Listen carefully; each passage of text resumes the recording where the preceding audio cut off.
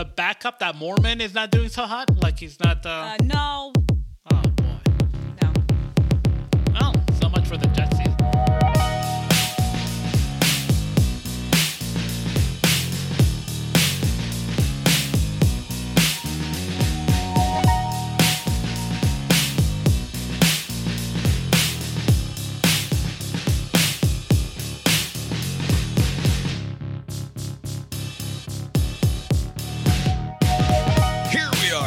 Cast Iron Brains, a podcast that will never forget that on this date, 22 years ago, Jennifer Lopez and Ja Rule came out with the song I Am Real. What's my motherfucking name? My name is Bob, sitting across the way from my good friend and co-host. That's Abe. How you doing tonight, Abe? Doing well, Bob. Yeah, here we are. Lori's here too. How you doing tonight, Lori? Someone at work asked me today if I remember 9/11, as though they were asking me if I, remember World War One. Fuck you. Yes. Lori's old as balls. Tonight is September the 11th, 2023. Also, album came out that day featuring Alicia Keys' famous song Falling.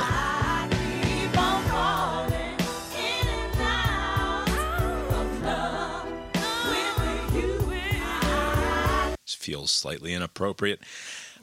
Only if you point out that it feels slightly inappropriate, right. And then you then also reach for the memory of the people leaping to their death to avoid burning to death inside the Slayer album came out that towers. Day that was sort of prescient too.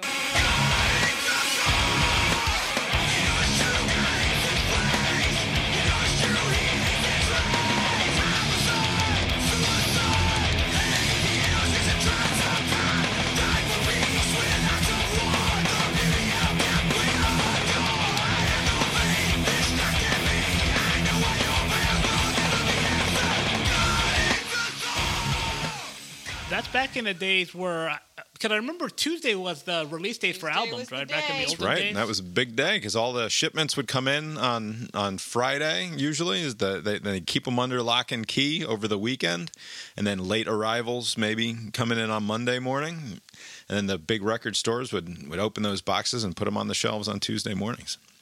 Right. By the way, in defense of that person that said, "Do you remember 9/11, Lori?" Mm-hmm. 9/11 is basically like the JFK assassination to us. I understand that, Abe. Why are you being an asshole? Because No. Old people remember the JFK assassination. And when I was fucking 22 or whatever this girl is, those were old people that remembered the JFK assassination. And she was asking me as though I'm an old person. Right. And I'm not. You're right, but I remember the first time somebody, and it wasn't, I didn't even know how it came about, but somebody just in passing mentioned that they were what they were doing when the JFK thing happened, and I couldn't wrap my head around, you were alive for that? To me, it just felt like it was a million years ago, because before you're born, things might as well be a million years ago, right? If something happened even 20 years before, it's wow, you're around, you're walking around and thinking, and this happened. I can imagine, if you're a kid, you're wow, people. You're being really mean to me right now. No. Why do you keep doing this? If it makes you feel any better, some neighbors, this was years ago, I basically where were you when this, and I was I was a freshman at UGA. I was coming out of English class. What were we? We were our third week, I think, of classes or something like that. We do this every fucking year. I'm sure we do. How do you not remember all of the subsequent 9/11s where you talk on your podcast about where you were on the first 9/11? I don't think that. Never we've done forget, they say. Never forget. There had been some push on the never forget. I don't know if you guys have seen. I think I've probably mentioned this maybe in the last couple of 9/11 things, but kids are using 9/11 as a meme template, where Bush is like reading to the kids, and like Andy Card, like his chief of staff, comes and tells them a second plane has hit the, Right. So the second one being the confirmation that we're like, this is something. Like, it's not like some accidental thing. Like, something has happened. And did people you are just? taking that. Sorry, I have to interrupt you. Did you just correctly name drop the individual who Sure walked did. into the room to tell George W. Bush that the So second smart. plane came in, as though it were nothing? Andy Card. That's who did it.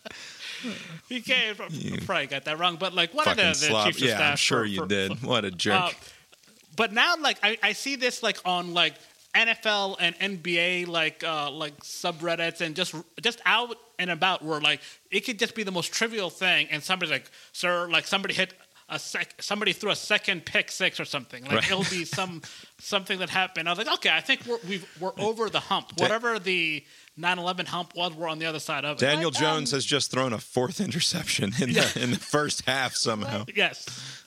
What were you going to say about feeling old?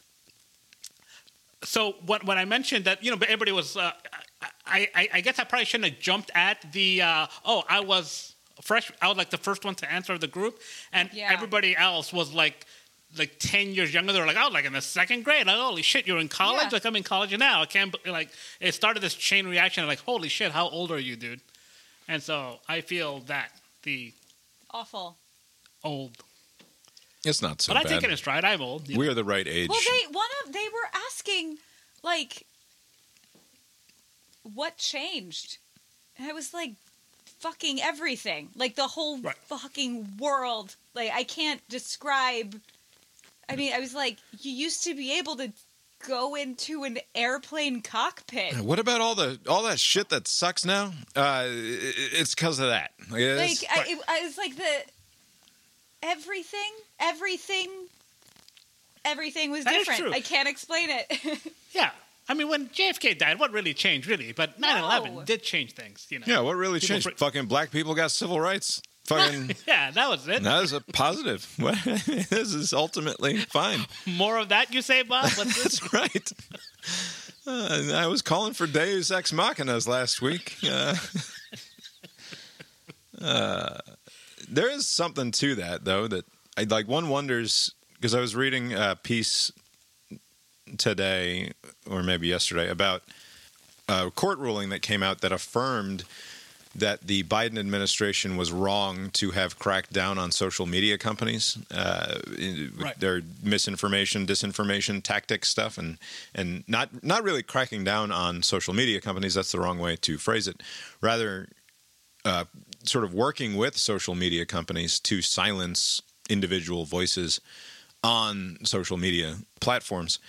And one wonders how much of the emergency powers that they seized during the early pandemic and then believed to still have as the pandemic wore on year after year could be attributed to the same sort of thinking that led to a week after 9/11, John Ashcroft getting up in front of Congress and saying, as soon as possible, before the end of the week, we're going to need a far-reaching new suite of powers that will give us unprecedented access to the individual information of citizens here and people all around the world in order to prevent this sort of thing from happening in the future. And then they turned around and fucking did it. They were just like, Right. yes. We're all freaking out. Right. And so, it's very easily now, and I say it all the time, I casually say, look at what the last 20 years has wrought as a result of our reaction to 9/11, and can we not learn anything from being in a moment of crisis and what we're willing to do to our previously sincerely and closely held beliefs about the role of government, and how quickly we were willing to throw those aside in favor of the appearance of security. And then we watch what happens in the pandemic, and an argument can be made that much the same thing happened again, and to no great effect. There's a little bit of a reckoning going on here with Sweden lately, where they're going back and reevaluating the Sweden way of dealing with the pandemic, where To not.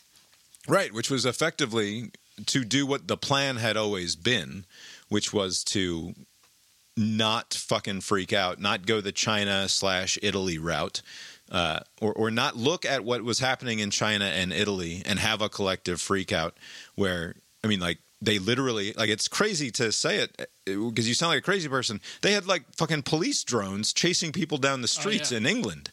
Like they were. Wait, was it England? Or I thought that the worst of those were like in like either China or like I saw some clips out of Australia. Was there something in England? Yeah, I I believe in England. I read something about England about how they were using drones to track people after they left their houses when they were supposed to be on lockdown so that they could properly punish them later.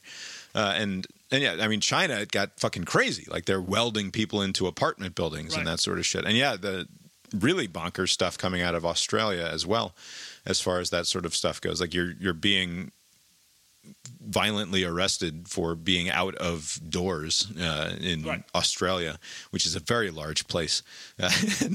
And a weird thing to worry about. I don't know. Is reading some of the 9/11 throwback stuff today put me in mind of a lot of the stuff that's going on now in terms of how we reacted to the pandemic and just the way that people always seek to seize power in moments of great consequence, and you know what that says about what we actually believe. I think the issue is like, are people? I think like the experience of both 9/11 and then COVID should highlight that no matter like how much you're aware of that phenomena, where people, like, you know, something happens, it'll startle people and it'll make people afraid, and then they're willing to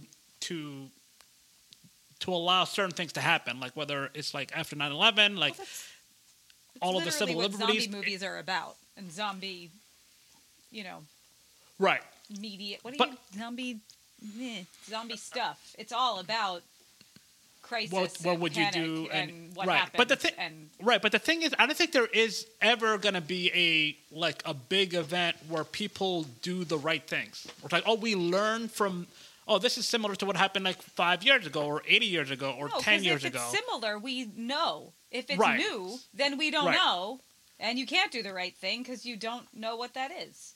Right. So all the things that you would learn from the pandemic, like if the next pandemic is entirely different, like you're not going to model it after, oh, let's be more lax because we went over the top the other way with that other virus, but now this other virus is like more deadly, so you can't apply it. Like you'll be back to square one. Like, or instead of a terrorist attack where it's like a stateless actor with the planes, like it's like some other type of attack, you would have to treat that different. Like, I think it all depends on what happens, and if it's new enough or if it's different enough, then all the crazy reactions are going to be repeated. People are going to behave irrationally. Some people are going to do the right thing. Some people are going to do the wrong thing. And it's all going to be frustrating. And it's like, we can do this better. And then you're back to where we are now. I think the thing that connects them ultimately, though, is less this.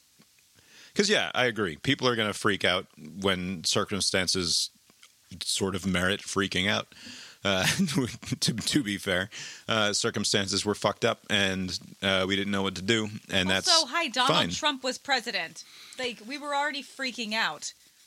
And maybe it's just my old plea for epistemic humility in the face of these sorts of things, which I think would go very far in making me feel better about the mistakes that were made in both circumstances, right? I mean, and instead we have an insistence that, I mean, I say we have an insistence, but there's a great deal of an insistence that what followed after 9/11 was not just necessary, but inevitable for whoever was in power. And that, Bush's line about how history will judge him, he's not worried about what the New York Times or the Washington Post or the journalists of the day say. He's more concerned about what they'll be saying about him 100 years from now. By the way, not good. Probably still not great. He doesn't care. But he was absolutely certain of his mission in the moment, right? And to some extent, I think you almost have to be if your aim is to do things, right? And maybe my problem is simply that I think we should do fewer things in less big dramatic ways and allow things to play out. Right. And once you have a better handle on the situation, we will know better. And in the same way, in the early days of the pandemic, I was all for shutting down the schools for 2 weeks to try to figure out what the hell was going on. I think ultimately, in retrospect, we knew enough going into certainly by 2021, but I would argue that even going into the fall of 2020, I think that there was enough information on the ground that you probably could have reopened schools if we hadn't turned over so much power to administrators and teachers unions who demanded that a lot more people would have died.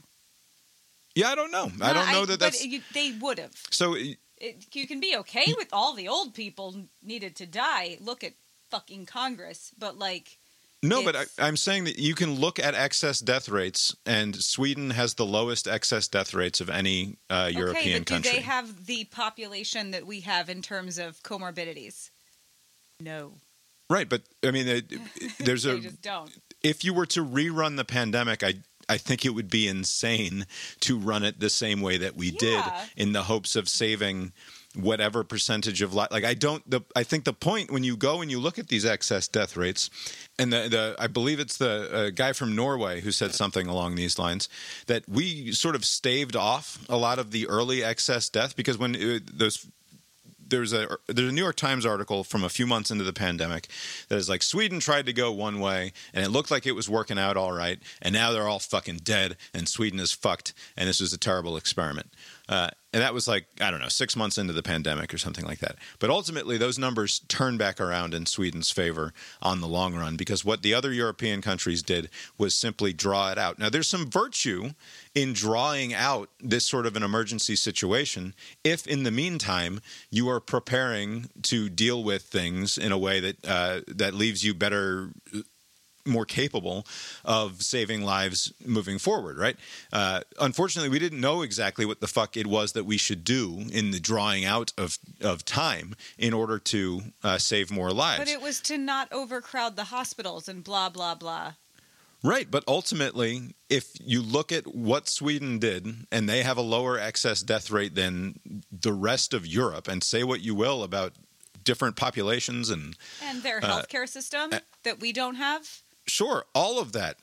They're not a dramatically different society than the rest of Europe, is the point that I'm making. And yet they did better than the countries that had severe lockdowns in a way that even in large parts of the United States, we did not. If you were going to rerun the pandemic, I think you would be nuts to not follow essentially what Sweden did, which was to say, look, if you're old, fucking stay suited up and home and away from people because you're going to have problems. And if you're a young person of moderate to good health, you're probably going to be fine. Yeah, do some social distancing, try not to fucking cough on each other, but we're not going to tell you not to gather at concerts or in offices or in restaurants or in schools because there's no indication that that's going to actually save lives necessarily. And they had better outcomes on the long run than anybody else in the world, with the exception of some Asian countries. I do wonder, because, like playing it backwards, knowing what you know now, obviously you would revise the decisions accordingly, right? Okay, we went too far in that direction here because we know that wasn't a big deal, and maybe we could have done more this way. Maybe we could have prepared more as far as supplies, blah blah blah, right? Like in retrospect, you can do that, but like going into it blind, does it not come down to your risk tolerance? Like, did Sweden make the calculation that like we're willing to take a little, because we have the same set of information as everybody else does, more or less, and was it just a risk tolerance thing? And like America should more uniformly have been towards that, taking a little more risk in like it depends on what I think that you have to have a more amount of information in order to do the proper risk calculation. And in the minds of Americans and other Western European countries, the risk calculation was we're in panic mode and we're going to do whatever these. I mean, I almost said the word elite there, but like whatever the healthcare so-called experts say that we ought to do, which was, by the way, and this doesn't get mentioned enough, not in keeping with what the plans were for a large public pandemic response up to this point. They freaked out, just like any other bunch of normies would freak out, and they didn't follow the fucking plan. And that, I don't know, that's meaningful to me. And I think that it's a result of a belief that through expertise and through caring in the right way, you can actually control the world in a way that largely we must acknowledge we cannot. That we are incapable of that sort of control when we're talking about trying to modify human behavior over many billions of people across the globe.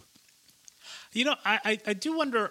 I don't know about Sweden and other places, but and I also don't know the other 49 states. I can only speak to what happened here in Georgia. But like, there were a lot of guidance. You know, sometimes conflicting. Sometimes they would just kind of go back and forth throughout. You know, from the very beginning toward when it all ended, Memorial Day 2021. So during those intervening months, like there was a lot of stuff being said, like at the national level, at the local level, and at the statewide level, and sometimes it would be different. But like I noticed that people were behaving the way that they wanted to behave, right? So there were a lot of people who didn't care, and a lot of bars were open, a lot of nightclubs were open here in Atlanta, there's a lot of interacting with people from very early on.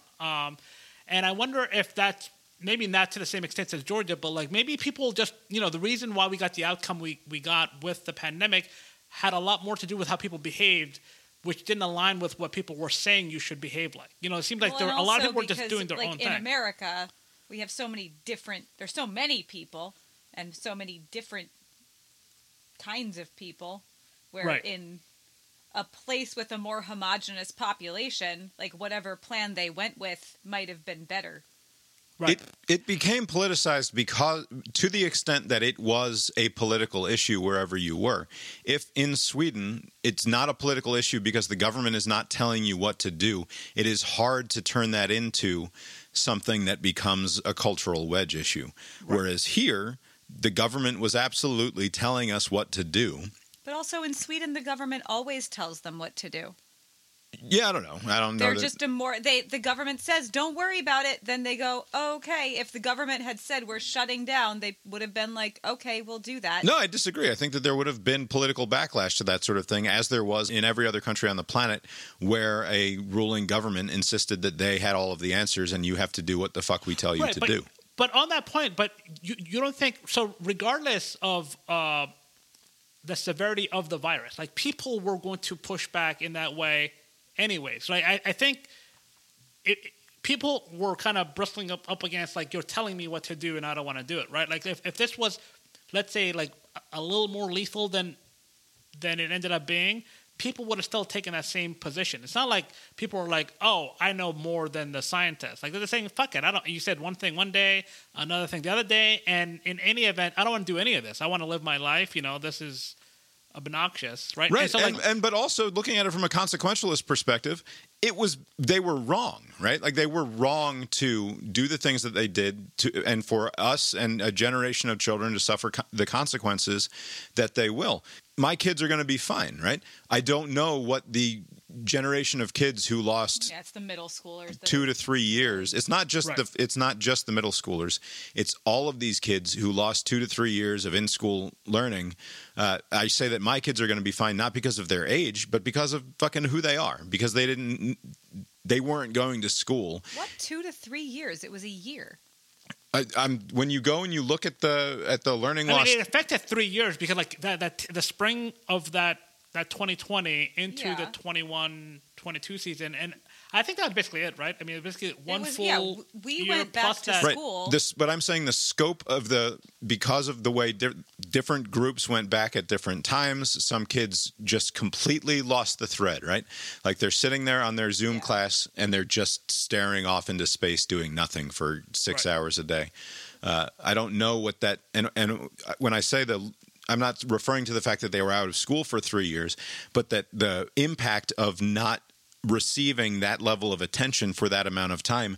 The way that they're phrasing it in some of these things that I've read is that this could be 3 years of learning loss that these children have experienced, that they're going to be set back in that way, and it's possible that they will simply never recover.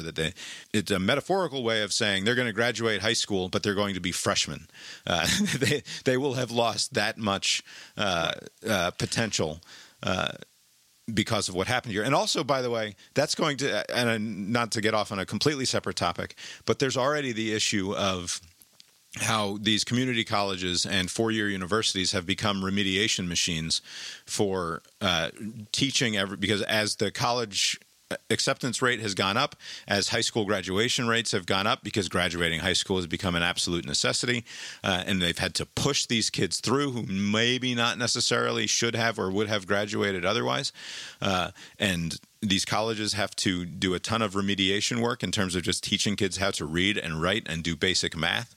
That's going to be an even bigger problem than before. So if we think we're in the midst of some sort of major education reform at the college level, I think we're in for a sorry surprise on that note, because the cost of re-educating all of these so-called high school graduates who won't have the skills necessary to thrive in a college atmosphere is going to only increase the burden on these colleges and not decrease it. I do think, because in every other regard, I don't think we can learn anything from the pandemic. It'll be like a total mess the next time something like this happens again. But one area I think you can learn from this past pandemic is that like the importance of having kids be in school, and like the consequence of having them. I mean, maybe they'll improve the remote learning. Maybe we'll have robots by the time the next one comes. So maybe this will be a moot point. But like, don't underestimate the importance of that. To say, oh, the kid will be fine, they'll just learn on the computer until we sort this out, because the teachers are of a high risk or at a high risk, so and it was such a weird thing to have. It's such a cognitive dissonance with everything that we'd been told about public education for generations up to that point, right? That the most important thing is getting your kid in school because it socializes them, that teaches them the basic aspects of being a citizen in the world. It's civically important, socially important, psychologically important, academically important, all of these things. The most important thing for an American child is to go to a public school in order to become a better American adult. And then for 2 years, it was like, yes, but no. Like, all of that is true, but this is an emergency, and the kid has to sit at home in front of a computer screen for 2 years. I don't know. It was a weird thing that we were told to swallow. And it doesn't, I mean, ultimately, I don't think that we should be terribly surprised at the results. Right. Back to feeling old. I was listening to an interview with Michael Harris II, a famous Braves center fielder, Rookie of the Year last year, having another fantastic campaign in his sophomore season. Yeah, he did a violence too. And he said that Ronald Acuna Jr. was his favorite player growing up. Nope. Which Ronald Acuna Jr. is 24 years old, and the center fielder for the Braves is talking about how he was his favorite player when he was a kid. I mean, he was just a kid, you know? No! What an asshole. Ronald Acuna Jr. is just a kid. That is the most ridiculous example, though. Like, you see other people like, recently, like Tom Brady, I grew up watching him. I mean, that makes sense. Sure, he's Tom been playing Brady's forever. old. He's older than me. But that's ridiculous. The guy had to be at least 30. Do you remember 9/11? Do you remember where you were? Yes. Yeah. Maybe the pandemic will be that to the kids these days. You were around during the pandemic. It's not an event. It won't work as well. They'll say, what was it like? Right. But it's like, it'll be like our grandparents, like, it was war and it was boring and the depression was hard. They'll just complain. That's what I've said this whole time. We're just going to have a generation of complainers saying, oh, you're going to prom? I didn't get to go to mine. That's right. Because the whole world shut down. They're going to be awful. Sports betting company DraftKings had to apologize on Monday because the Boston-based company offered users a 9/11 themed promotion that required three New York-based teams, the Yankees, Mets, and Jets, to win their games on Monday, the 22nd anniversary of the attacks on the World Trade Center and Pentagon and the downing of a passenger jet in a field in Pennsylvania.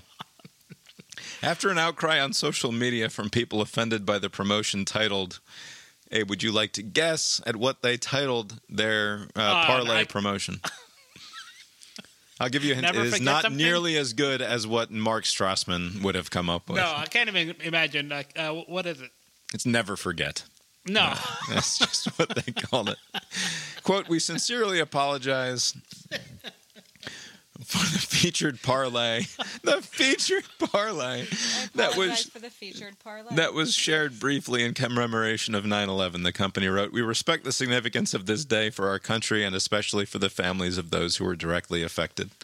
How does this pass so many, like, I'm assuming... This is where I think that you're wrong. You always ask this question. How did this get past the chain of command?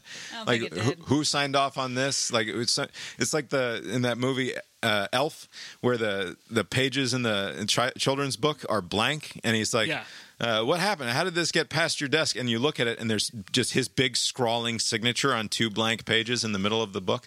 I don't think that some fucking intern at DraftKings who has way too much power relative to the number of people that they can reach out to all at once was allowed to just come up with whatever he wanted to come up with. Nobody's signature is on this thing. There's no way I just don't believe it. They must have farmed this out to like some foreign country that doesn't even know. Well, maybe a robot did it. Yeah, either that. There's no way a human American, I don't care if they're 20 years old, there's no way somebody would like say, oh, this is a good idea. Like, there's no way. It's got to be some foreigner or a robot. The company would not say how many people placed bets as a result of the offer, nor whether those bets remain valid or whether they have been canceled. First of all, if you want to have a parlay on the Mets, the Jets, and the Yankees, are you allowed to do it? Are you just not allowed to do it because it might reflect upon some never forget promotion that has since been canceled? That's true. I mean, is this are they goosing up the odds in a certain way? If you usually with the featured parlay, you get bonus. Right. No, but I'm saying, are they doing that even more so because of the never forget added like stipulation? 9/11 times 100, like the Kim Kim Jong Un thing. He didn't say that. 9/11 times whatever. What did he say? The guy in charge said that. From what intelligence has gathered, it would be 9/11 times 100. 9/11 times 100. Jesus, that's... Yes, 91,100. Yeah. Anyway, great movie. Speaking of great is that the greatest post 9/11 comedy? Yes. I think it must be, right? It's Team like America, the World Police. Movie. What are you talking about? It is. It's an all-timer. Let's see. Any other 9/11 content for today? We didn't have it. That wasn't any. The FDA has approved updated COVID vaccines as the fall season begins. We have this spike happening now. If you look at the historical charts, hospitalization and death charts track pretty neatly, as one would expect that they would. We are due for a hump. Last year's fall winter hump was hardly anything, like just a little baby hill compared to the giant mountains in the chart that we saw in previous September through January, February's. Maybe we'll get a bigger hump this time around. Only something like a quarter of all Americans got the bivalent booster. Really? Or less than that, I think, even. We were among them. Did you get the... I think. Yeah, so we are a non-representative sample of Americans. Did the kids get it? I don't know what the kids got. I think the kids got a booster before the... Yeah, I don't think they got the new one. Before the kids' bivalent booster had been approved, so they weren't eligible for it. Hey, would you consider, with the latest new and improved shots coming available in the next few weeks, would you get vaccinated again? I wouldn't be opposed to it, but my plan was just to just go back to the regular, just get the flu vaccine only, like in November that I usually do, and just keep it at that. And let's say it's recommended because I mean, are they adding some sort of like this is especially recommended for people over 60 or whatever. I mean, like, that's everybody needs to do this. Normal recommended, like a flu shot. Right. Yeah. I mean, again, I would not be opposed to it, but like this year, I was just gonna get the flu vaccine. Yeah, I don't think I would get another one. Why? Because it's worked so well for you. It's true. I haven't gotten the. What are you thinking? Virus, but so when you say it's worked so well for me, I agree in one regard. Of course, I have not gotten, so far as I know, You can't not get it. Never gotten COVID. The point is that there's too many people in your life who need to not get it.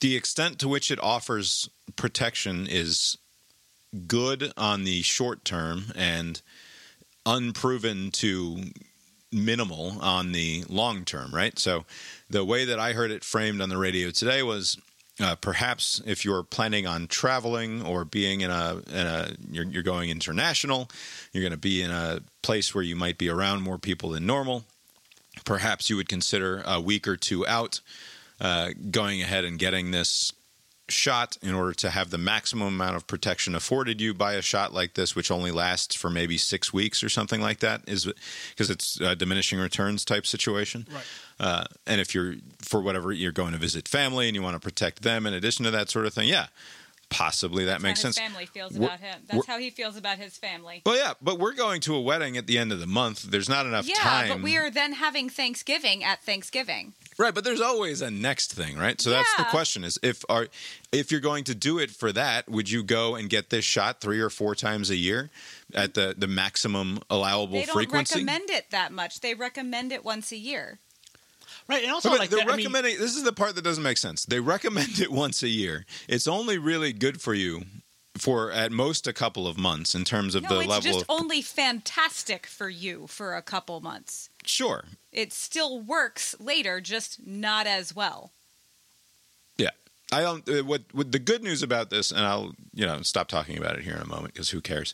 But not having it be this heavy-handed thing where you must go get this or else, or you must go get this or you cannot work or you cannot. Like, it's nuts to me that there are still colleges that are like, our 18 and 19-year-olds cannot come to campus unless they're fully vaccinated. Like, what the fuck are you talking about? Right. This is not how this has worked at all up to this point. You don't go to college and then spend all of your time in a nursing home exposing yourselves to the local seniors who are then at greater risk. You go to college, you sit around in a room with a bunch of 18 to 22-year-olds, and everybody's fine, even if they get the fucking virus. So what are we doing? I think not having the heavy hand here, like, it's just going to be it'll be another diminishing set of people who decide to go out and get it. It won't be anywhere near 25% of people. It'll probably be 10 to 15%. And to that point, this will be the first new vaccine that's outside of the emergency era, right? So, like, I wonder, is it going to be just as simple as going to, your local pharmacy? I think it'll be really similar to a flu shot in terms of how many people get it and what it's like to get. Most people will have it paid for by their insurance companies, from what I understand, but it's not going to be subsidized in the same way that the every other round of the vaccines were. So this should be like your flu, basically, your flu vaccine. Yeah, which Although, most do they half the ask people for your don't get insurance anyway. for that? Yeah. Yeah, they get your insurance information for the flu vaccine. Yeah, absolutely. Oh, there you go. Did you see this story about the kid who ate the chip and died, and then they pulled the chip off of the shelves? What? Recently? Yeah, it's a spicy chip challenge where the chip comes wrapped in a piece of foil so that nothing touches it, and it's just one chip, and it comes in a box that's shaped like a coffin, and inside is a picture of the Grim Reaper.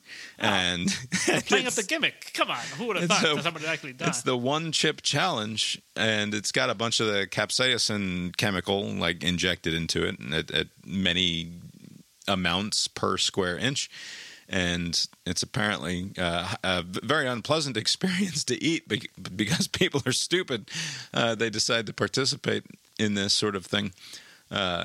And a 10th grader in Pennsylvania or something, or New York maybe, died after eating the chip. And, it'll be a few weeks before they figure out what actually killed him.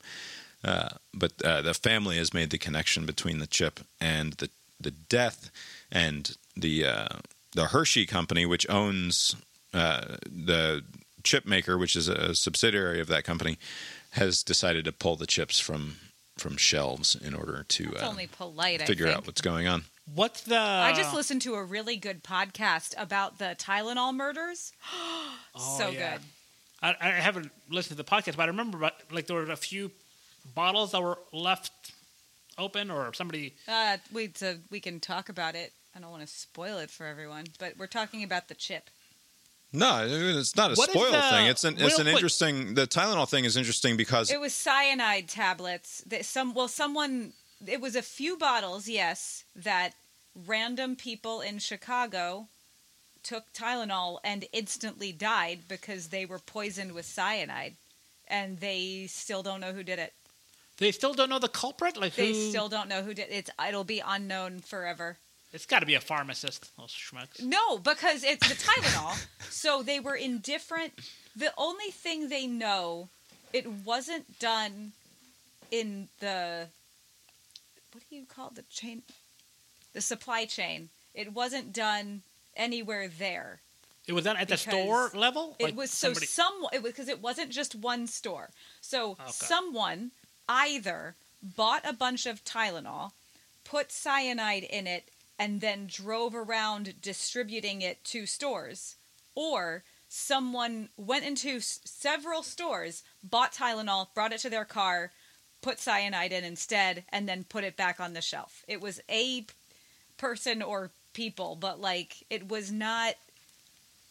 It was only a few bottles, and they were scattered around the Chicago area. yeah, they teach the Tylenol response to that in like business PR classes of like Yeah, 'cause how all to of the stuff that how came to after, handle a right? crisis. Yeah. Right. Yeah, But I mean, also there's all a of the theory bottles. that the person who did it had a stock in tamper-proof or the tamper-resistant. person who killed all these people. Yes, I mean that's probably not what happened, but because That is some until evil. then. You just opened a bottle of milk. You could go in the store and just open the chips. Like Right. we take for granted now, speaking of 9/11, like how things were before. But like there was no foil on your Tylenol. To us, that's just you take the lid off, you take the foil off. The foil wasn't there. Right. The Quality lids sealed were in- for your protection. Yeah. But it is like if somebody were to just do like I mean, the chances of that happening again are pretty low. But people were just, I assume, I haven't again listened to the podcast, but I imagine people at the time were probably freaking out, and they needed Yeah. to take these measures to calm the anxieties of people. Like, relax, you're Well, not going to die. Right, but how many people? What freedoms are being abridged by having a foil seal? I mean, I'm sure that there It's was an additional cost. You can have my no foil seal Tylenol bottle. You pry it from my cold, dead, cyanide poisoned fingers. But that person is not a serious person. Perfectly rational response to the problem, I think, was the Tylenol thing. Yeah. Yeah, they destroyed like millions of dollars of Tylenol. This was also before everything used to be in the capsules that you could pull apart. Right. And now they're in the tablets. I just want to read one quote from this AP story about the one chip challenge thing. What, is there a name for this the chip? one chip challenge. I know, but That's like, the is name it? of it. You're gonna die chip? Like, or is there Yeah, like a it's- name? I think that- it's called the One Chip Challenge. PAQUI is the name of the company, and it's just called the One Chip Challenge. It's not a Okay. particular. They didn't come up with like. There's no. You're looking for the Dorito or whatever. Yeah. Like it's no. Yeah. No, I don't There's think no so. name. Anyway, in the story about this, and it goes around the country talking to different people and relaying their experiences. Like a child who was suspended from school because they brought it to school, and like 6 kids touched it or came into contact with it and became sick, and 2 had to be taken to the hospital. And the marketing people at this company are like, well, we put the label on there that's like, no, seriously, don't fuck around with this. It's real bad. And people kept fucking around with it. And like, what are we going to do if Walgreens sells it to a 10-year-old? It's not our fault. So anyway, there's this interview that they did. Joaquin Diaz, a 31-year-old construction worker from the Bronx in New York, said he tried the chip a few weeks ago after coming across social media videos about the challenge. He said he loves spicy food and wanted to see how he'd stack up.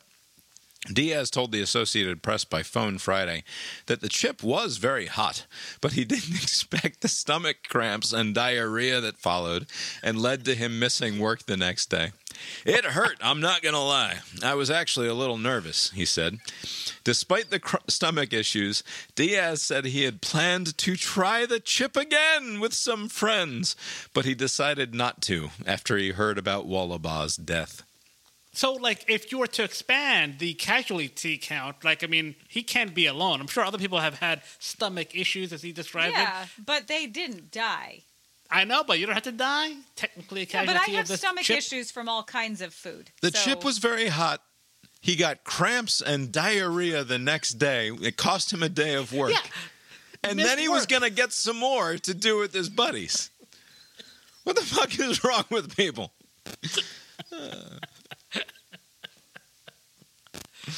Oh man, that's gotta suck though. Like if there are more that are revealed to have, like, maybe not just like diarrhea, but something worse, like, you know, maybe this chip thing, the Death? ingredients are all off. Is it possible that Yes, the that- one chip yeah, challenge something has like killed more teens than COVID-19 did? And how should that impact the way we were rerunning the pandemic if we got the chance to again? I think the answer there is no.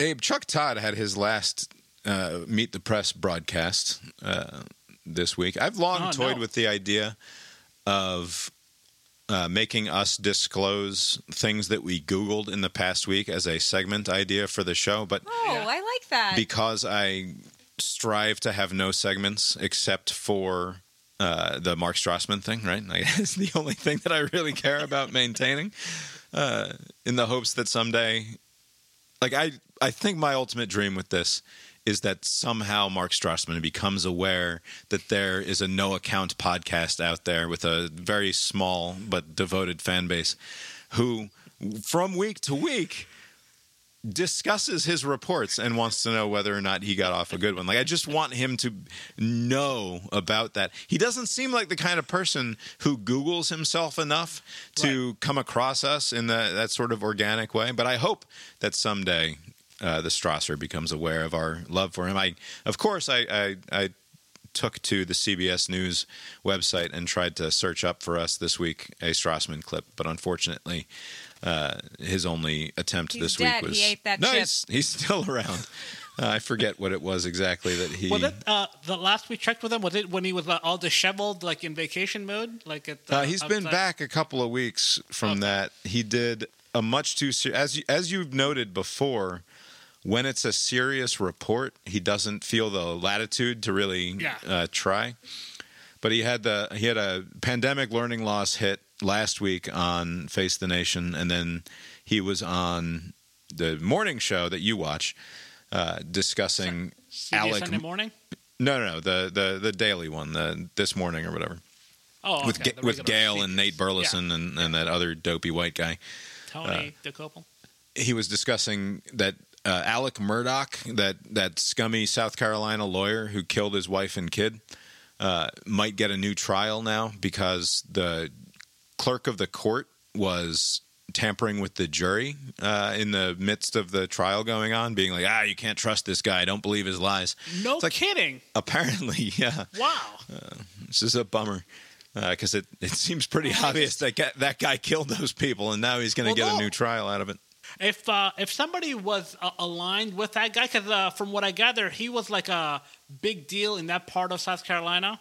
So, like, if this person was like, they were wanted to undermine the proceeding, would this help? Like, you know, like, hey, I'm going to deliberately fuck up the process to where somebody can change or make a request to have a do-over. Maybe this is like a lifeline that somebody threw his way. So the clerk of the court, by tampering with the jury, was actually working on Murdoch's behalf? That sounds right. At the same time that she's trying to sell a self-published book about the murders. So she's got her hands in every possible pocket here. Precisely. Now you're getting it. I like the theory, Abe. I appreciate it. Because otherwise, like, even if you believed all the things that you believe, why would you would know that you're undermining the process. Well, like and their whole thing that he knows everybody in town. Yeah, he's a big. Anyway, I don't want to talk about Alec Murdoch, and also, although I will say, and we don't have to play the clip, but if you look at the guy's name, it says Alex Murdaugh, right? The way that the normal English pronunciation of it would be Alex Murdaugh. His family pronounces it. He has chosen or whatever to pronounce it Alec Murdoch, which is an entirely different situation. Now, Tony DeCopel, your boy, CBS News Morning, whatever it is.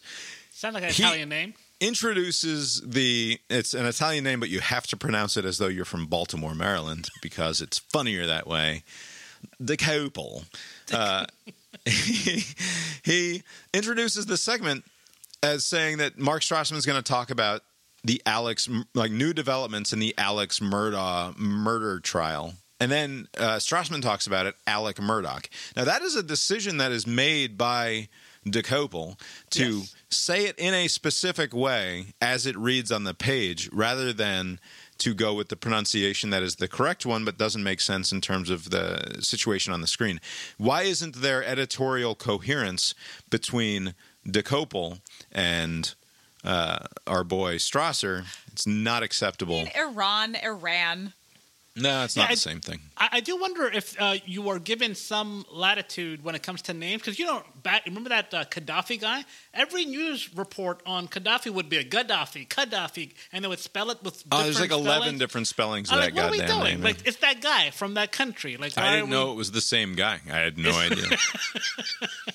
So maybe it's like a Gaddafi situation where, like, hey, however you want to say Alec Murdoch, have at it.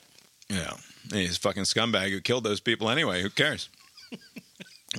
Anyway, Chuck Todd had his last broadcast of his Meet the Press career. He's been doing this for not quite 10 years now, I believe. Took over for David Gregory, who was unceremoniously kicked off the show because I haven't caught this recent episode of Meet the Press, but like it was what's his face, the guy that was there forever, Tim Russert. Tim Russert, yeah, solid big Buffalo Bills fan, did a great job, and like I think in the middle of the 2008 election, he just dies, and David Gregory comes in to fill in, and I guess the ratings weren't so hot because they just got rid of him. Like this, I remember reading in the news one day, oh yeah, that guy's out, that chubby face guy. I think he's lost some weight now, but like we're gonna bring this other guy in, Chuck Todd. He's gonna right Gregory was. I like David Gregory. Okay, he's something of a nothing presence, though, right? Like he's just sort of a. Yeah.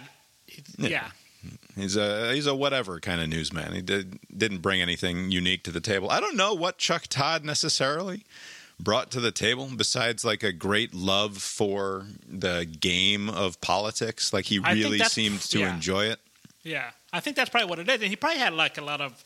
I'm sure David Gregory had a lot of connections too, but like I wonder if that helps. You know, like you have a lot of sources, people you can bring on. Will you miss? Like I don't think Chuck Todd will be missed as the. I don't think Kristen Welker is particularly great to the extent that I've seen her fill in before. Like to some extent, she seems also really excited about the game and like that. Right. It's not exactly what I'm after in terms of my Sunday morning hosts. Did you have anyone in mind? You love Maggie Brennan.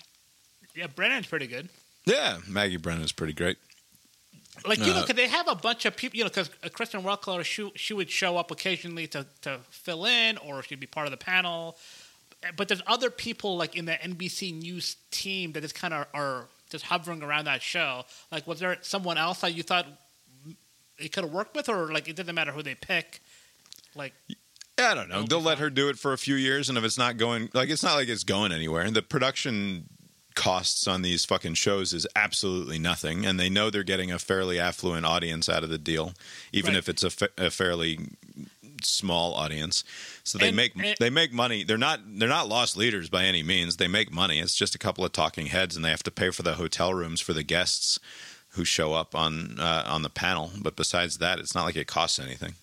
Right. I mean, and if there's, if you look at the This Week model where you have George Stephanopoulos' name on the show and he shows up maybe like twice a year, like I guess it doesn't really matter who people show up for Meet the Press in the data download halfway through the show, not for the host. Anyway, I bring up Chuck Todd's last week, not just because I want to play a clip from an interview to have a separate sort of discussion, but because I was talking about our never yet tried segment of discussing the things that we've Googled in the week to embarrassing effect and great hilarity, hopefully. But the thing that I Googled this week was, what did Chuck Todd actually do to get fired from Meet the Press? Because I was there were different formulations of that, but I was scouring the internet for the dirt on why Chuck Todd is now getting fired, because it's not like he ever had a passionate fan base or anything like that. Like, what's the? I assume it's just sort of the zeitgeist, the feeling of the times, the spirit of our age. Chuck Todd can read that room and says, I got to do this for a decade. And in current, as is the current fashion of the times, I have chosen a black woman to succeed in this seat. And so Kristen Welker it will be, and he will make way. And I imagine there's a little bit of that going on in his. The only thing that he's said publicly is he's watched too many of his colleagues throw their entire lives away as their families grew up around them and they weren't paying enough attention to their families. And I have 2 young children. And I want to spend more time with them, which is almost always bullshit. There's something else going on there. That will never go away, though. The falling back. Oh, yeah. I realized the other day I had a family that I'm going to go to. Like, why do people always fall back to, like, spend more time with the I mean, you had the family before, like. Yeah, who knows? New development. But I don't think Chuck Todd will be greatly missed. But I did Google trying to find the dirt on Chuck Todd this week and came away with nothing. I did not consider this, but you mentioned that, like, do you think it was his sole decision to make, or some higher up decided the next person? I sort of get the impression that he was fine there and that he could have done what he wanted to do. And like, because people have yelled at Chuck Todd in the past for, like, he has caused controversy because he's so willing to ask questions about the nature of the game, about the horse race, rather than really challenge people on the things that they're actually doing. That's sort of the nature of the criticism of Chuck Todd, is that he is much more interested in the inside the beltway scorekeeping and horse race aspect of covering politics. But that's what NBC News does. Like, that's just sort of their model. And certainly on the political desk, that's been their, I mean, it's the model of all of the networks.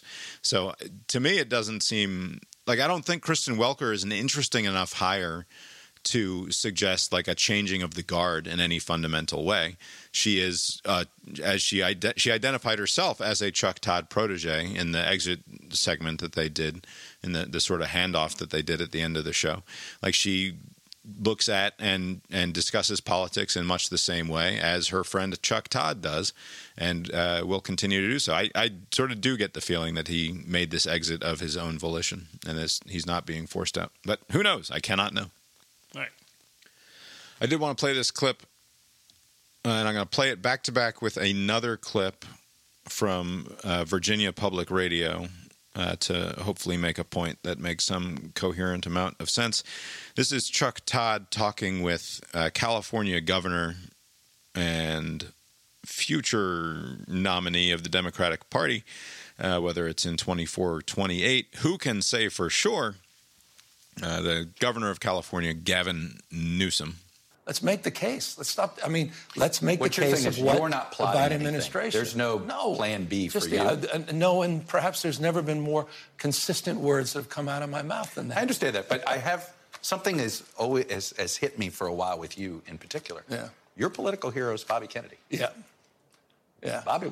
What would Bobby do? Bobby ran. Bobby ran. Yeah. He did it. Now, you could argue that he waited for somebody else to prove LBJ was vulnerable before jumping in. We could debate the particulars of when.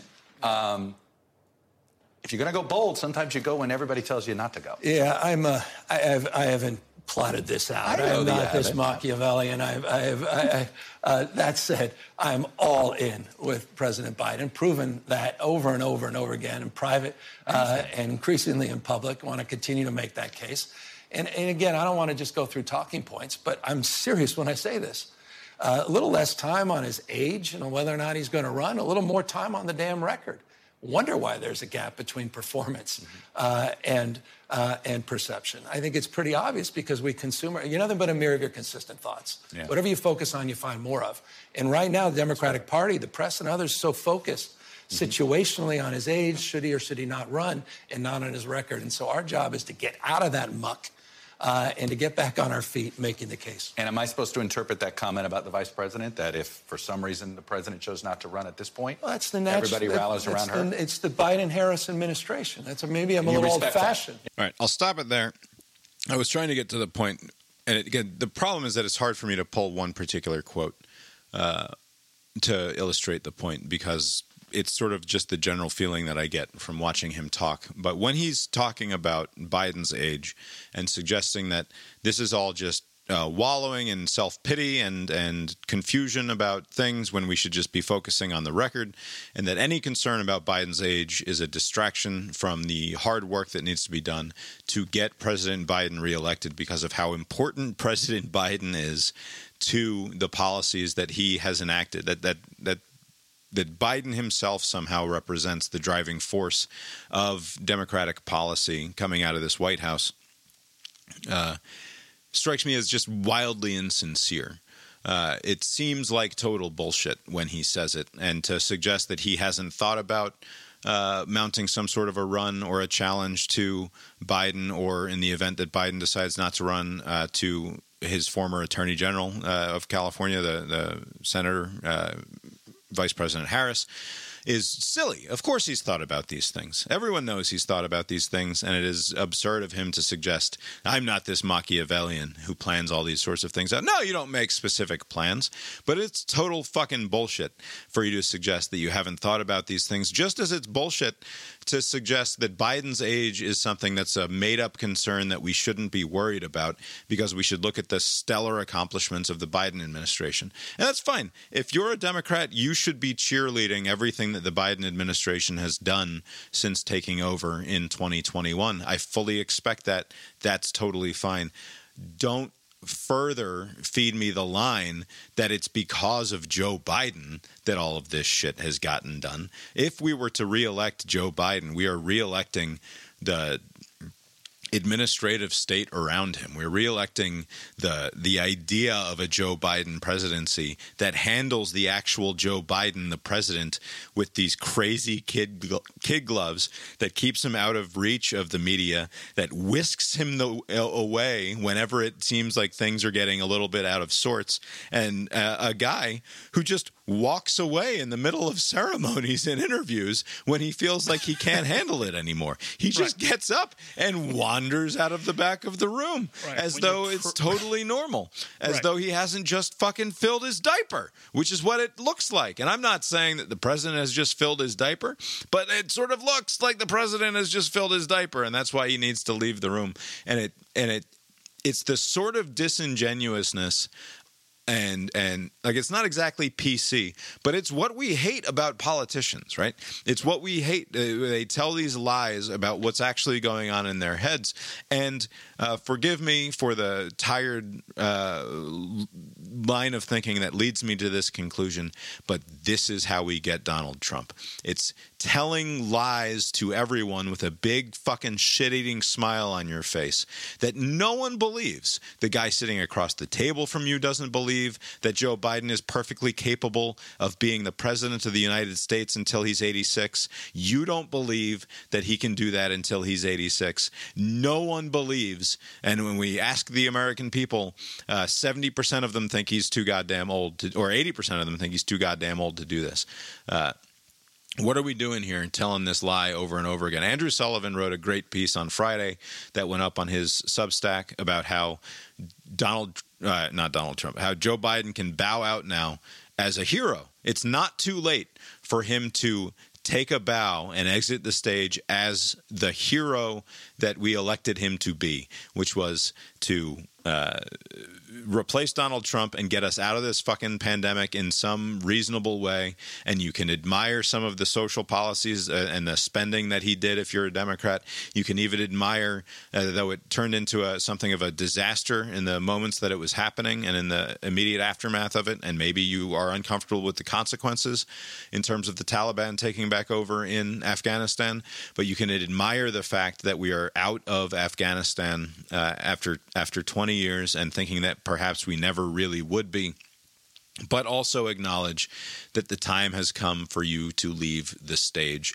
And if in the worst case scenario, Joe Biden goes up against Donald Trump again, and though it seems an impossibility looking at the electoral math, Donald Trump were to win, then you will have accomplished nothing. Then that one thing that you can point to that says, I got us out of the Donald Trump thing in 2020 is gone. The legacy is gone. You're a footnote to the greater Donald Trump phenomenon that took over here in this insane time in this country. And so now is the time. Now you can bow out. Let the Democratic Party play out its process in a democratic way, and let the next generation take over. And it seems obvious to me that that's what should happen. So a couple of things, and I'm just gonna say all of them. I know you're gonna jump at some of these, so just don't. A couple of thoughts. The interview that the governor from California gave, all the things that you said are true, but I'm thinking like a politician would never say any of the things that they're thinking. Like that's not for public consumption, right? So like to me, like it didn't even register that he's full of shit. I mean, obviously, like he's wants to be president, right? So all of the questions that Chuck Todd is giving him in a private setting, he'd be like, of course, are you kidding me? This is a fucking old guy. Like, just fucking get out of the way so I can be the guy, right? This is me, right? Like, that's what he would say. But if he said that to the public, you would have disarray in, among the Dems. Like, it would just be this headache of a story. And that's why he's not saying that, because he's not crazy, right? So, like, to me, that I understand that you're 100% right, but, like, in what world would a politician come out and say, yeah, this fucking guy's old. Like, get the fuck out of here. Like, in the world we're living in since June of 2015 is the world in which it has to be done that way. So that goes to my second point, right? So if Donald Trump were to win, it would have nothing to do with Joe Biden's age. Like, for some reason, there's a bunch of people who, after all that's happened since 2015 and after he left office, people are going back to that well, like, because the thing is, the weird thing about Joe Biden is, like, we will not elect a senile man to be president, and if they're both and whether senile. Whether you believe like this, that Donald Trump is some young guy, like he's an old doddering man too. So Sullivan addresses exactly that point in the piece, which is that while Trump is fucking crazy, he also has a disgusting passion and energy and vigor for enacting what he cares about, which is just revenge. It's just petty, personal, ego-fueled vengeance. But he has that energy and that coherence of passion that somebody like Joe Biden specifically lacks entirely because he's so fucking old. And are they only less than 4 years apart? I think in age, 2 and a half, 3 years apart, or something like that. Something like that. Yeah. They seem a decade separated just when you listen to them talk. Like every single time Donald Trump talks, he sounds a certain way, and about 1 out of every 10 times that Joe Biden talks, does he sound like he's in the same sort of command of himself and his faculties as Donald Trump is. And so you can point to the number all you want. The way that it reads on the screen is that Donald Trump is fucking vigorous and full of energy, and Joe Biden's and Joe Biden's fucking old. Like there's no getting around the feeling that it produces in you when you watch these things happen on the screen. That is true. Yeah, I'm not denying the feeling that when you see Biden, it's like, holy shit, this guy completed a sentence, maybe he'll go for 2, right? I mean, I get that, but but Joe Biden's in better physical shape than Trump. Like, if you look at the vital statistics, like, I mean, I don't know if you have any actuarial people on the listening to the show, but if they ran the numbers, like Trump could run the numbers all you want. Right. if I were to offer you future odds on who's going to live longer, who would Biden's you going to live longer than what's this? Yeah, are you kidding me? Yeah, would you bet on that right now?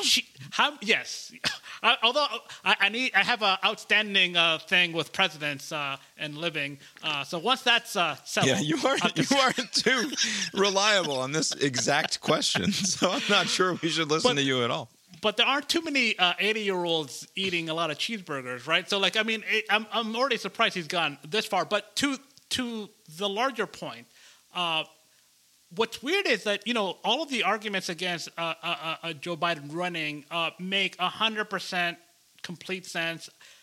I don't know why this was. I mean, in some ways, I thought this was kind of the strategy. Like, he was supposed to be like kind of like the steward, like the handoff guy. Like, I'll come right the ship, win this, get us out of this little thing, and then like my VP or somebody else will take over and I'll fuck off, you know, because like I'm not gonna be president in January of 2029, right? I'm be like 86 years old. That's the math doesn't make sense, right? So like all along I thought like this was the strategy, but when he decided to go for a second go, like all of the polls that have come out, you know, 90% of Republicans and like 70% of like Democrats, and everybody's like, this guy, yeah, way too old. He's way too old. God damn it, he's so old. He's way too old. He's way too old. And his approval rating is like in the low 40s, just stubbornly like at 41%, right?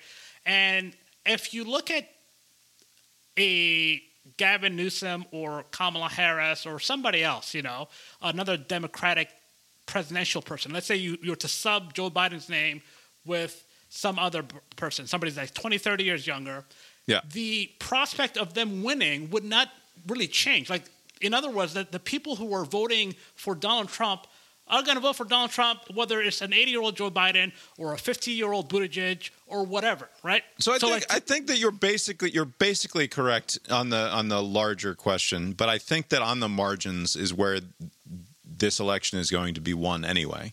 And we're talking about in 2016, 3 states and fewer than 90,000 votes, I believe. Yeah. In 2020, we're talking about 3 states and he's still not a woman.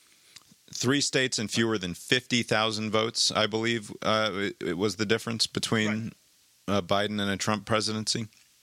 Hey, speaking of old guys riding the ship, Aaron Rodgers hurt his ankle on the first drive and has been out for the game. No way! Didn't we say something was going to happen? Losing 6-13.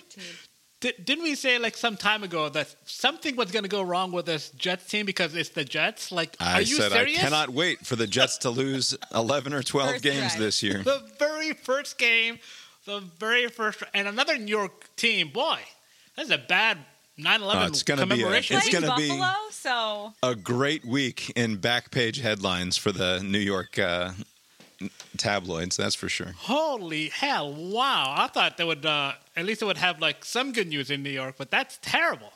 It's not like I'm not watching the game, but it's not like a serious injury, right? Just out for the game, like he hobbled off. Okay, it's an ankle.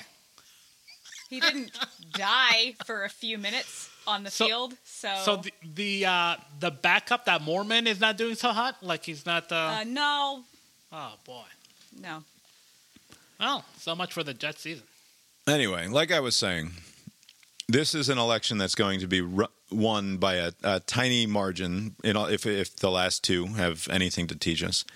Though it will be decided by some 10 million votes on a popular level. Yeah, popular, which doesn't matter, right? Yeah. Which doesn't matter at all. Nothing is actually decided by that. And I think that if... And again, to go back to the Sullivan piece, he says it doesn't matter, and this is so crucial to any of these conversations, and this is a point that I've made many times before, and so it feels good when someone else makes it, and so I point at it. Gavin Newsom makes it? No, and in this case, Andrew Sullivan makes it. Oh, when Andrew Sullivan makes it, okay. Which is that it doesn't matter what you think about something or what you think is the truth or what is actually the truth if fucking 48% of people think this exact opposite thing. What you think is of utter inconsequence to what is going on in their heads. It doesn't matter that they're wrong. It matters what they believe.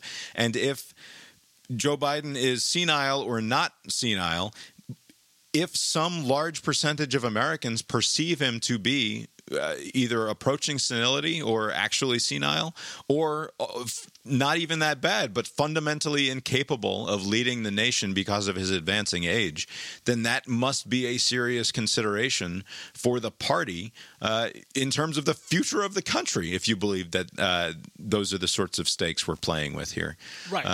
And simply saying we trust the American people to not descend into fascism with Donald Trump is fucking real stupid if you look at what's happened in this country since 2015. They don't believe they're descending into fascism, right? That right. you are playing a rhetorical game there that discounts what's actually going on in those people's brains, right? Which is not the thing that you say is. So if a election is going to be won on the margins, it matters that 70% of Americans consistently say that Joe Biden is way too old for this shit. And there are there's a non-zero number of normal independent voters out there / Republican people who sort of flirt with the never Trump thing or the never again Trump thing, who would vote for the person who they don't believe is crazy and who was the president for 3 years before the whole world turned to shit and everything was mostly okay. Yeah, it was a fucking nightmare on the pages of the newspaper and things were real crazy and he tweeted too goddamn much, but it was pretty good. It's sort of like looking back on the 90s. It's like, that was a pretty good time ultimately. Everything was fine then. Why don't we go back to that rather than the fucking crazy old man who can't get through a ceremony without embarrassing himself or his country? I do have one more important point, but just real quick. Do you have any, do you think that the chances, if you were to replace Joe Biden with somebody else, and it could be like the field, to be determined later when somebody looks better than Newsom looks now, I guess, just the strongest alternative to Biden. Does it increase at all the odds of the Democratic Party winning or not? Because to me, it seems like it's kind of like locked into 3 states. It'll be Georgia, Arizona, and Nevada. Basically, Pennsylvania and Michigan are solidified blue. Ohio, Florida are solidified red. It just comes down to these 3 states: Georgia, Arizona, and Nevada. Those are the 3 states. Who wins those states wins the presidency. And in many ways, it's kind of like it might as well be like a parliamentary system, if we had to where you're really voting on the coalition, right? And not the person in charge, right? So the conservative coalition or the liberal coalition, and you're voting for one person over the other. So to me, it's I understand the argument that he's way too old, but the part where people are and for that reason, I'm not going to vote for him, I don't think that's true. Just whatever misgivings people have about the 2, 3, 4 indictments, those are not going to be reasons why people who would otherwise support Trump, from not supporting, right? They don't like it, but they're still going to vote for him. Just like that, this old guy's way too old, but they're still going to vote for him. If those are the 2 choices. And so, I don't know if there's any improving of the chances if you switch gears now. Yeah, I don't know either. I haven't seen a whole lot of. I've read no polling that would inform my opinion on that, so I don't know what to say beyond that. Except, do I think that that Pete Buttigieg would have a better chance than Joe Biden in the state of Georgia? I sort of do, and maybe that's crazy to think that the middle-aged gay guy married with children has a better chance than 82-year-old Joe Biden, but. That's sort of the feeling that's the position that I'm in now, which is that I think that people they're more comfortable with someone with voting for a coalition style Democratic government if it's not led by an obviously decrepit old man. That's the feeling that I have, and that math changes entirely if it's Kamala Harris, who was on Face the Nation this week and is just as deeply unpleasant as ever. And I don't think that she cannot win in Georgia. She cannot win in Arizona. I don't think. I don't know about Nevada necessarily, but Biden picked the right VP. It's I'm not going to be sweating because if it was somebody else, or maybe if it was Kamala, but she just was performing better.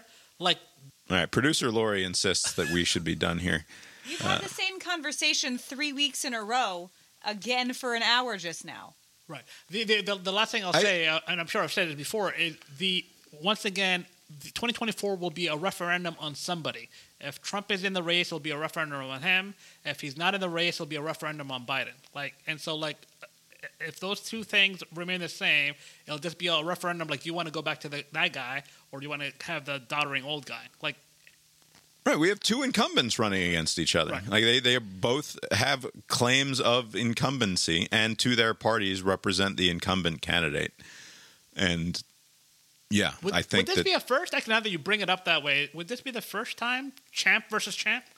No, it can't be because of back in the time before. Right, but like, has anybody gone back for a second helping? Wasn't Grover someone Cleveland president? did. Yeah, Grover Cleveland was president twice, but like, I don't know if he went up against. I don't know, but we'll see. I don't know. What I know is that I think the point that I made that I stand by is that something fundamentally changed with the rise of Donald Trump in American politics. Joe Biden is not the same sort of smarmy fucking liar. He's a liar. He tells weird lies about like how his kid died and stories about things that his dad taught him when he was a young lad, right. And the corn pop stuff with the blonde hairs and the pool water, like psychotic fucking stories that a person should not tell about himself. The first presidential run, like in '88 or whatever, I think he got kicked out of the race because he like stole wholesale like a speech somebody else gave, like this, like, hey, right. But specifically, he took a story of someone else's family and shared it as his own, right? Like he lifted a passage from a book that was about like a fucking coal miner uncle or something in the north of England, and turned it into something that happened to him in Pennsylvania. Which but that's a different sort of liar than the sort of liar that Gavin Newsom is. Those are two different brands of politician there. And that sort of liar that Joe Biden is, I think people were comfortable with in opposition to the sort of liar that Donald Trump is. But Newsom and the way that he comes across on television is exactly the sort of politician that the people who love Donald Trump have been fed up with forever. And I think that a little bit more honesty and a little bit less adhering to what he believes is best for the party. I think you're right. To some extent, Newsom is doing what he believes is best for the party by not going full chaos mode and saying, yeah, I'm going to challenge the sitting president here because I think it's time for him to exit the stage. I think he's doing probably what is best for the party at the same time that he thinks, look, if we don't win in 24, I've got a really good chance to win the nomination in 28, and I'm a relatively young man, and I'll be fine, so I can sit on my hands until then. And I just think that his presentation of not telling obvious truths, which you can tell an obvious truth about Joe Biden without saying I'm jumping into the race, and that's the only point that I'm making. I'm going to share this other story that I heard on the radio today. No, Bob, it's time to be done. No, we're going to listen to this. Can't share my screen. Did you fucking voodoo some shit here, Lori? One too many thumbs down prevents you from sharing? Like, it'd be a good gimmick if you can thumbs down. We're at an hour 30. What are you talking about? Exactly. So relax. I'm not done. We're going to listen to this. A free marijuana gift. Susan, when a customer walks into one of these stores, presumably hoping to receive a gift of cannabis, what does the customer have to do to get the gift? Well, they have to buy something. And that could be a T-shirt, a hat, a sticker, or a CBD product, really anything the store has. And as the store owners express it, in the event that cannabis changes hands, it's doing so purely as a gift. A gift with purchase. And the price determines the amount and quality of what they receive. So the larger the purchase of merchandise, the more grateful the store owner, and the more valuable the thank you gift. Yeah, just kind of depends on the quality and the quantity, I guess depends on what they pay for the product. Well, of course, you and I are not qualified to parse the law on this. The Attorney General, though, I would imagine is, and he has issued a written opinion about these stores. Susan, and what did he say? He said that basically a store that when a shop gifts marijuana to customers at the same time or contingent upon the sale of merchandise, it's illegal. Well, it doesn't seem that the Attorney General's opinion has had much effect to this point. In fact, you brought it up to one store owner, and she didn't seem to think much of it.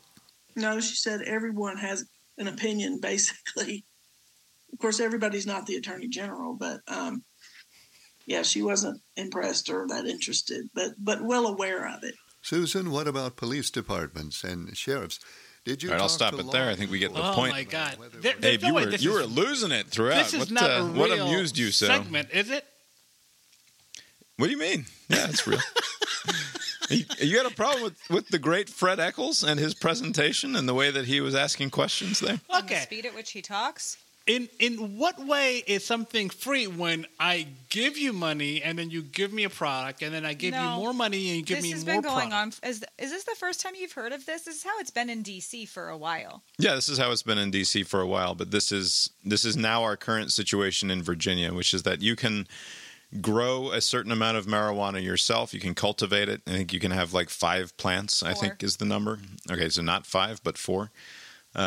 And you can possess it in non-comically large amounts, I think. If you have a comically large amount, then they will not be pleased with you. But you cannot sell the product unless you are a legal weed dispensary that sells only to people who have gotten their medical marijuana card, which people who took 45 minutes. A comically easy thing to do, and you don't actually need to have medical problems. It makes you feel better, and they are like, all right, that's all we need. So instead, what these places are doing, because there is no retail market, no legal retail market for weed here in the Commonwealth, they set up their store, and they print off a bunch of T-shirts or stickers or house plants or something, and they say, you're going to pay $75 for this very fancy T-shirt. Right. And if you are so kind as to buy that T-shirt, we will throw in an eighth of weed to go along with it, because that's just the sort of nice people that we are. But this is not a new scheme, right? This we're going to have a black market in plain sight under this contrivance, right? I mean, substitute weed for sex work, right? The sex is free. You're paying for this can of Coke that I'm charging you $100 for, or like this T-shirt that I'm charging you $100 for. I don't know what you're referring to. Is that how it works now?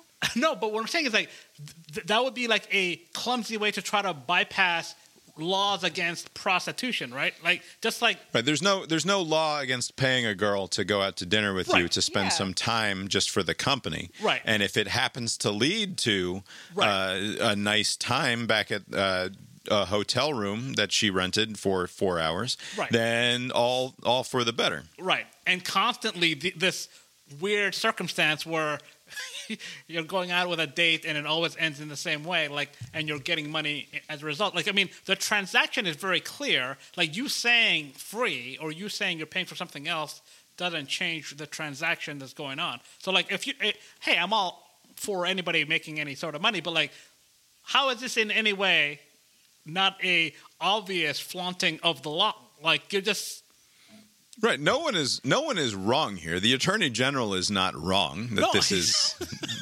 Make laws better. I can't believe I have to write this letter, but like this is a sham. This whole thing is a sham. Just give it to for free or whatever. They should just make it like in Colorado where it's legal. They're the ones fucking with this, not the shop owners who have found a way around it. This is ridiculous. This is the level, but this is so.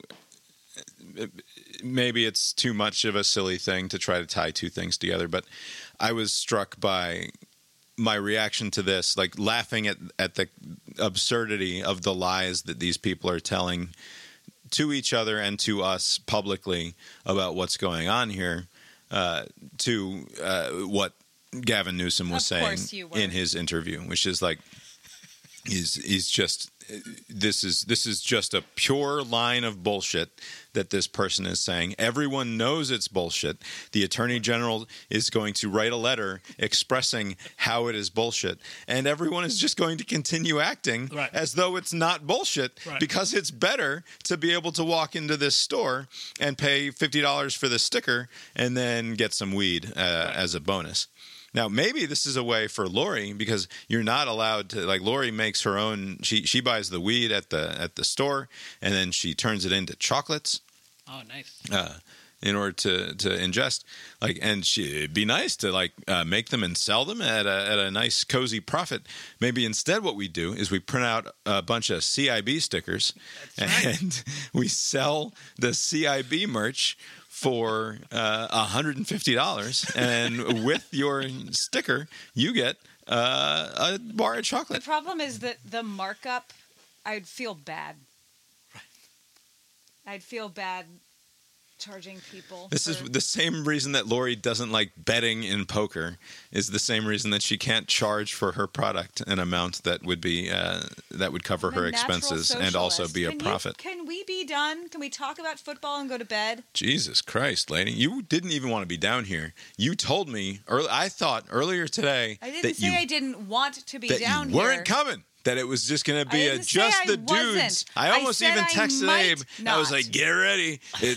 Fucking strippers and beer and cocaine. It's going to be just the dudes here on the old pod. If I said something definitively I would have stuck with, I said I might not. Just it's going to be CIB the Biffler edition, but no. The old ball and chain comes stomping down the stairs at 8:30. You've been listening to Cast Iron Brains, a podcast with Bob and Abe. Find the show on Facebook or Twitter. Head on over to brainiron. That's ridiculous. Why do I always say that? I'm not active on either of those platforms. There's no reason to try to connect with us. No one's listening to your show on at this Facebook point, or so Twitter. Why do you say any of it? Send us an email if you're a listener of the show at brainironpodcast@gmail.com. I'll probably see that.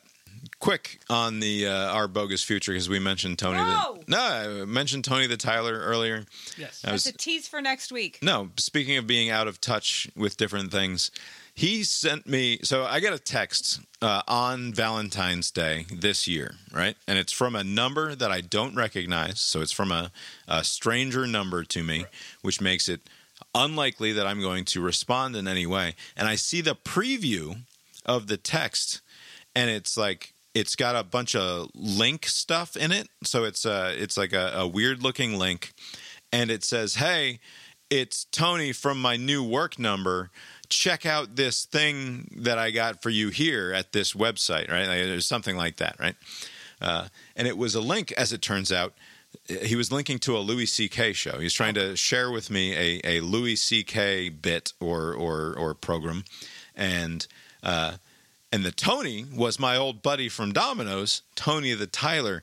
But long story short, I looked at that and I said, I'm not clicking that. I don't know this person.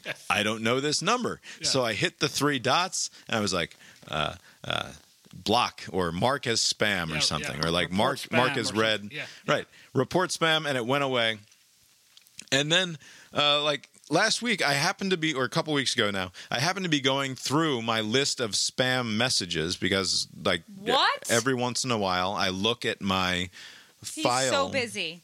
He's so busy. Every once in a while, I look at my file, and within those, because it's only like the last 30 days or something before they delete it. But because his number had repeatedly been texting me periodically every 6 weeks or something, it was still there because he had sent me a picture of his kid or something a couple weeks ago. And so there he was, this same number, and it's a picture of Tony and his kid. And it's like in my spam folder. It's like, how did this get into the spam folder? It's like, because Our Bogus Future, he's trying to send me this link, and I'm like, I don't trust this bullshit. Oh, okay. So I sent it away.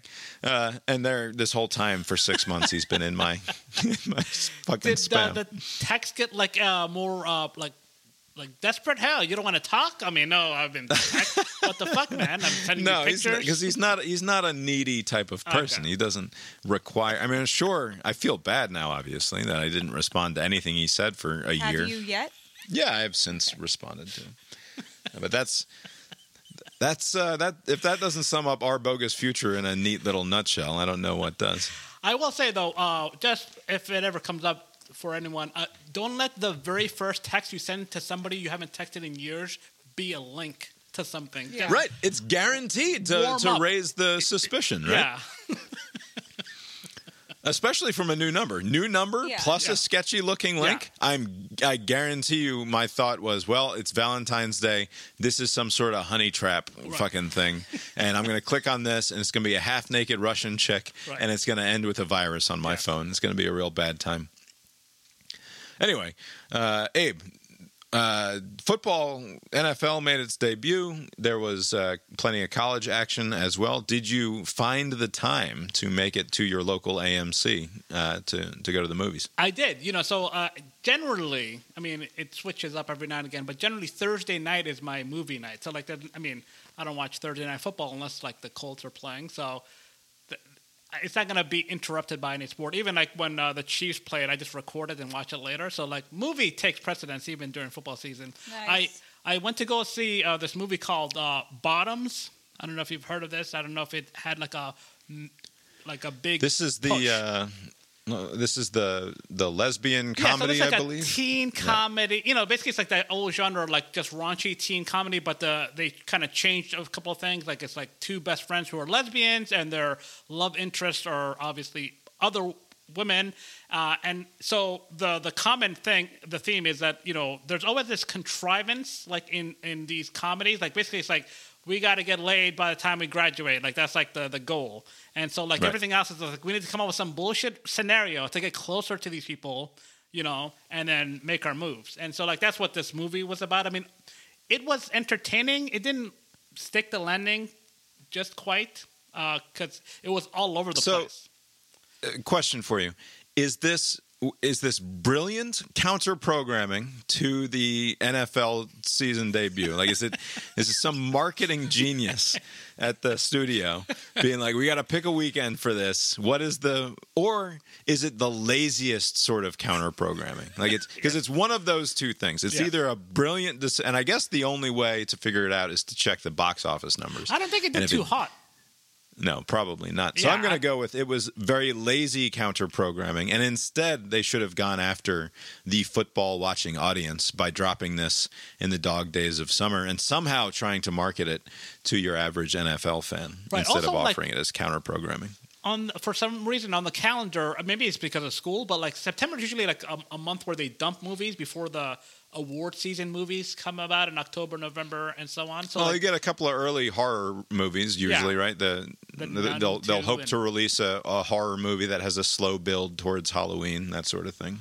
Earlier you had mentioned about like what you Google, like so. Like the last thing I Googled was, of any import was.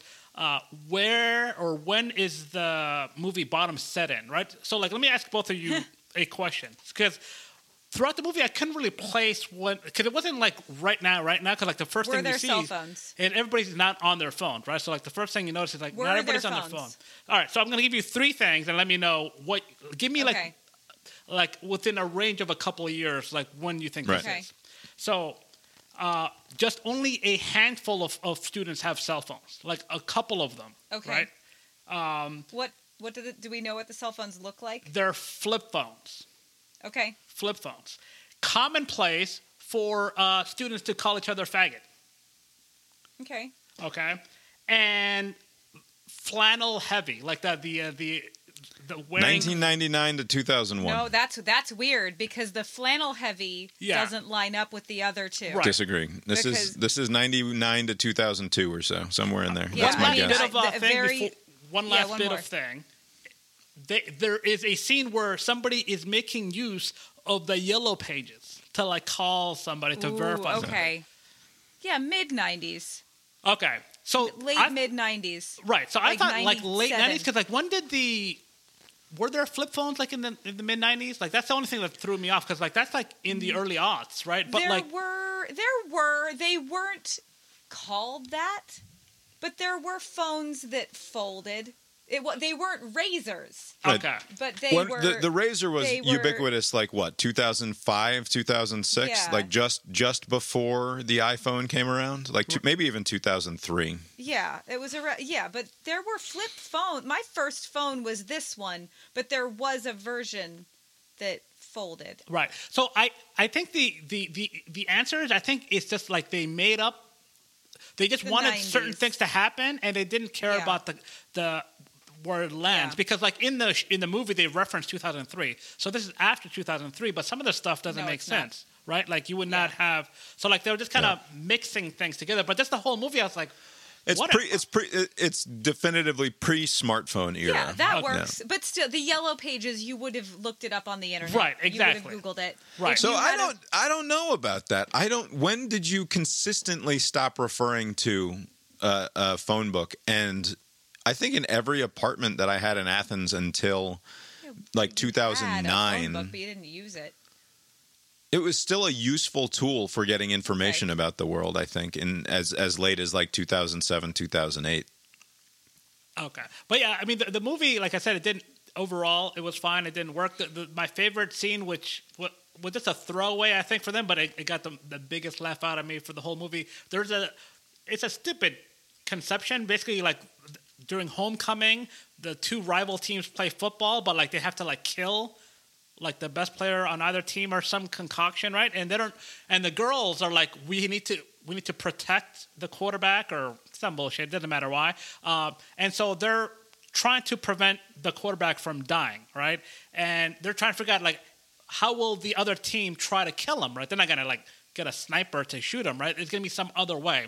Earlier on in the movie, they make it clear that the quarterback, this dope, is like deathly allergic to pineapple, right? Like they just throw that in there. You're like, all right, so I guess they're gonna try to kill him by way of pineapple. So there's this big tub of something, right?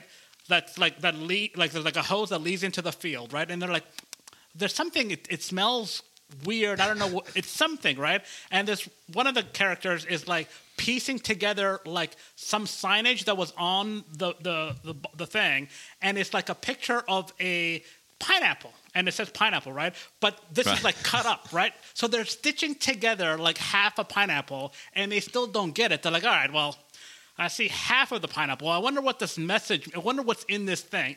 They drag out this whole scene of, oh, this is a tub of pineapple, and that's how they're going to kill the quarterback. But it took so long to get there. It was the funniest scene, I thought. But other than that, the movie was okay. Because you would think, like somebody would. A coming-of-age story / raunchy sex comedy about lesbians. Yes. And the best gag is an overlong piecing together of the puzzle of how a quarterback is going to die at a homecoming game. Yes. Are you sure this wasn't a dream movie? No. It's not real. You made the whole thing up. And then once they figure it out, this is a weird porno you watched. I'm certain of it. It ends with just like these students killing each other, and the movie it's like a very like just throwing out ideas kind of thing. Let's make a movie out of it. One of those movies.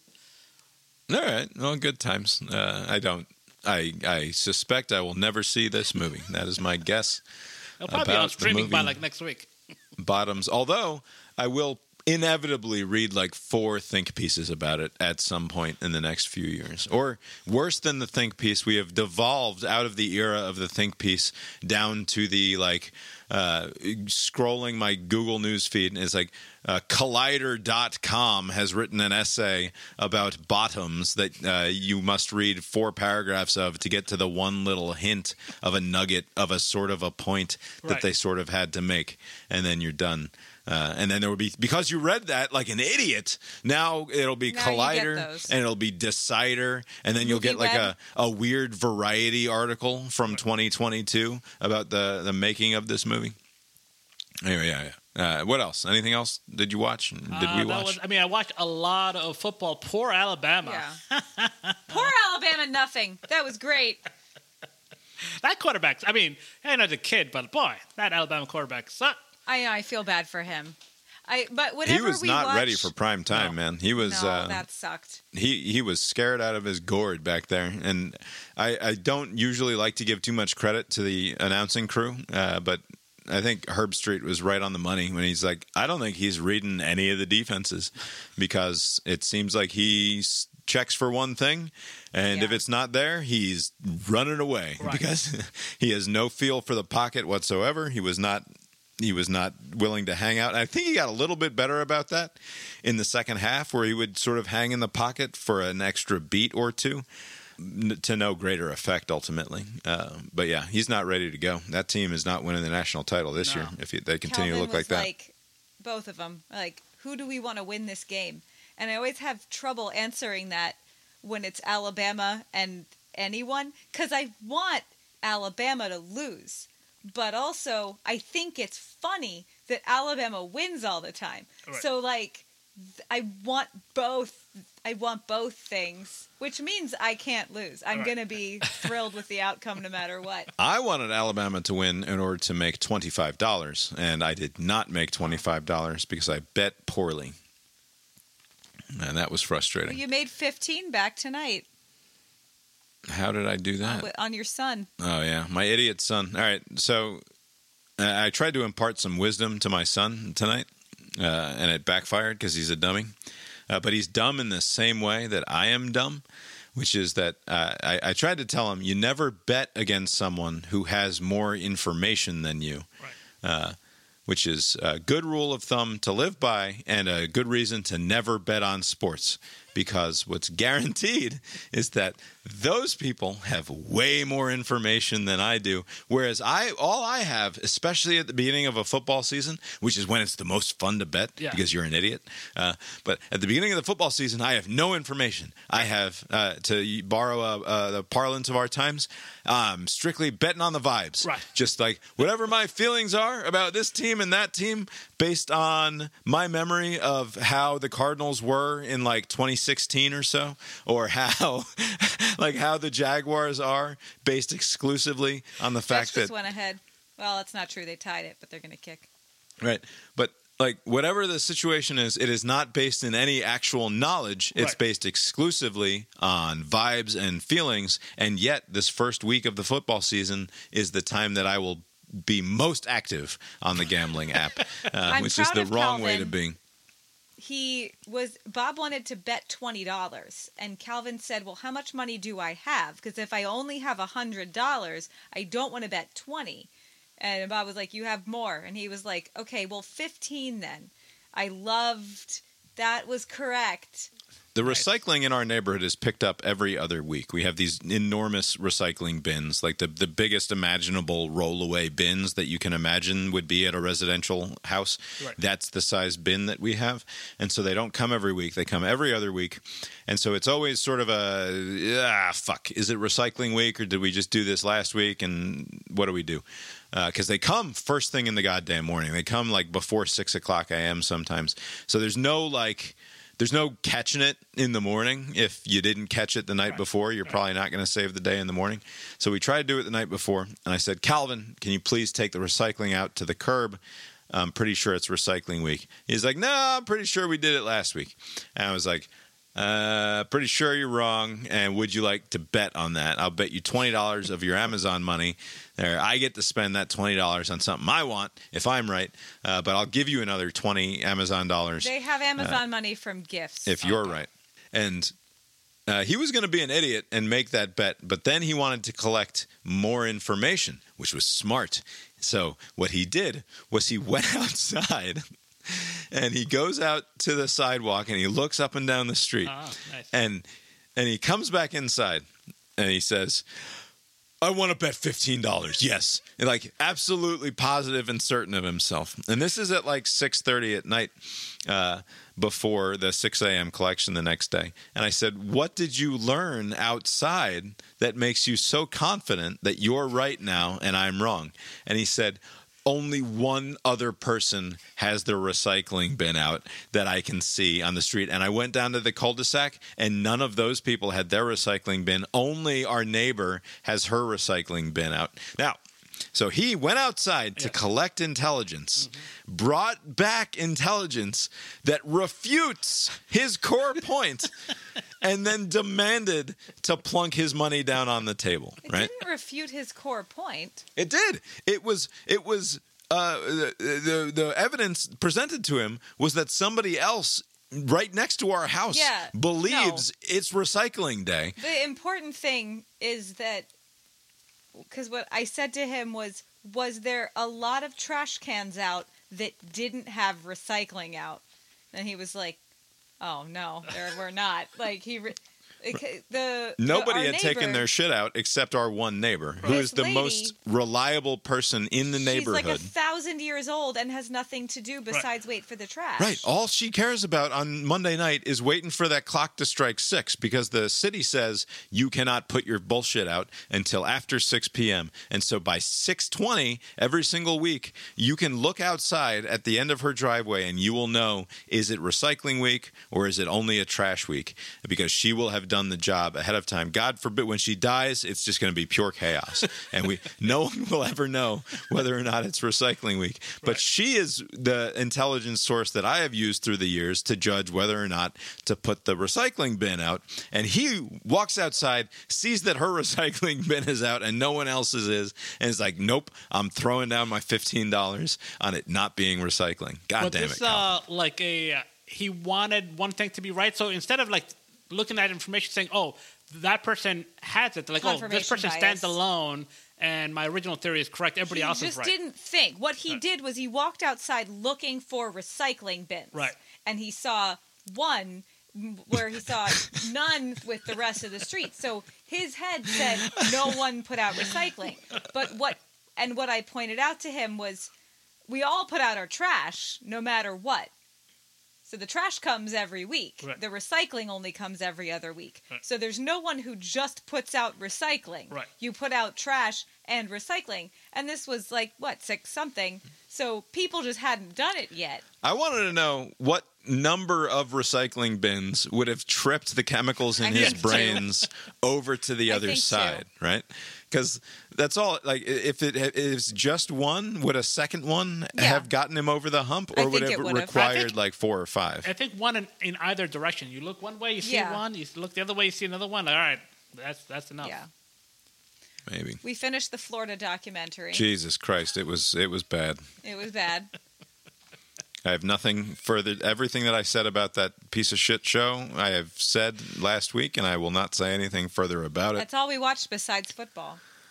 Yeah, I even watched some of the I didn't even watch that much football. Watched the Giants game last night, which was a just disaster of comical and absurd, and it was like the ineptitude and because you pile it's one thing when the breaks don't go your way, and 5 minutes into that game you could say, all right, so the breaks just didn't go our way there on the first drive. There's a bad snap, there's a shank, there's some weather issues, it's a blocked kick, and it just happens to bounce into the guy's right at his feet, and he scoops it up and he runs 60 yards for the score. That's just a bad break to start the season. That feeling lasted about 4 additional minutes before 6 other ridiculous things happened in that game. As you pointed out, Abe, it was 19-0 before the Cowboys scored their first offensive touchdown. That's crazy. This was a disaster. And it summed up for me is Daniel Jones, who got paid a modest sum of money for an NFL quarterback, which is still a gross exaggeration of the amount of money he should have been paid, right? He's only getting $10 million a year, which is triple or 4 times as much as Daniel Jones' figure should be paid. But he throws the ball to Saquon Barkley, who has recently re-upped for 1 more year here before trying to sell his services elsewhere, no doubt, in the future. He's a very solid player. Running backs don't matter, sadly, in the National Football League. This is it's a numbers game, and you don't want 1, you want 4, right. And then you've got a good running game. But Daniel Jones throws it to Saquon, who turns slowly or turns upfield, and there's immediately a hat on the ball, like before he can even really make a move, and the hat just sort of squirts out from under his arm into the air, into the arms of the waiting Cowboys receiver. It didn't even hit the ground. Like, it was just right. It's not even a fumble. They don't even call it a fumble. It's just that goes as a Daniel Jones interception, which was clearly a completed pass to Saquon, which turns into an interception, which I think, did that go for 6 as well? I think that one went for 6 as well. I wasn't watching. Wow. Fucking total disaster. Very bad news for the Giants. Who I assume will be very bad this year moving forward as well. The only good silver lining to come out of this fucking game is that I think the Cowboys people are going to be supremely overconfident in their current situation.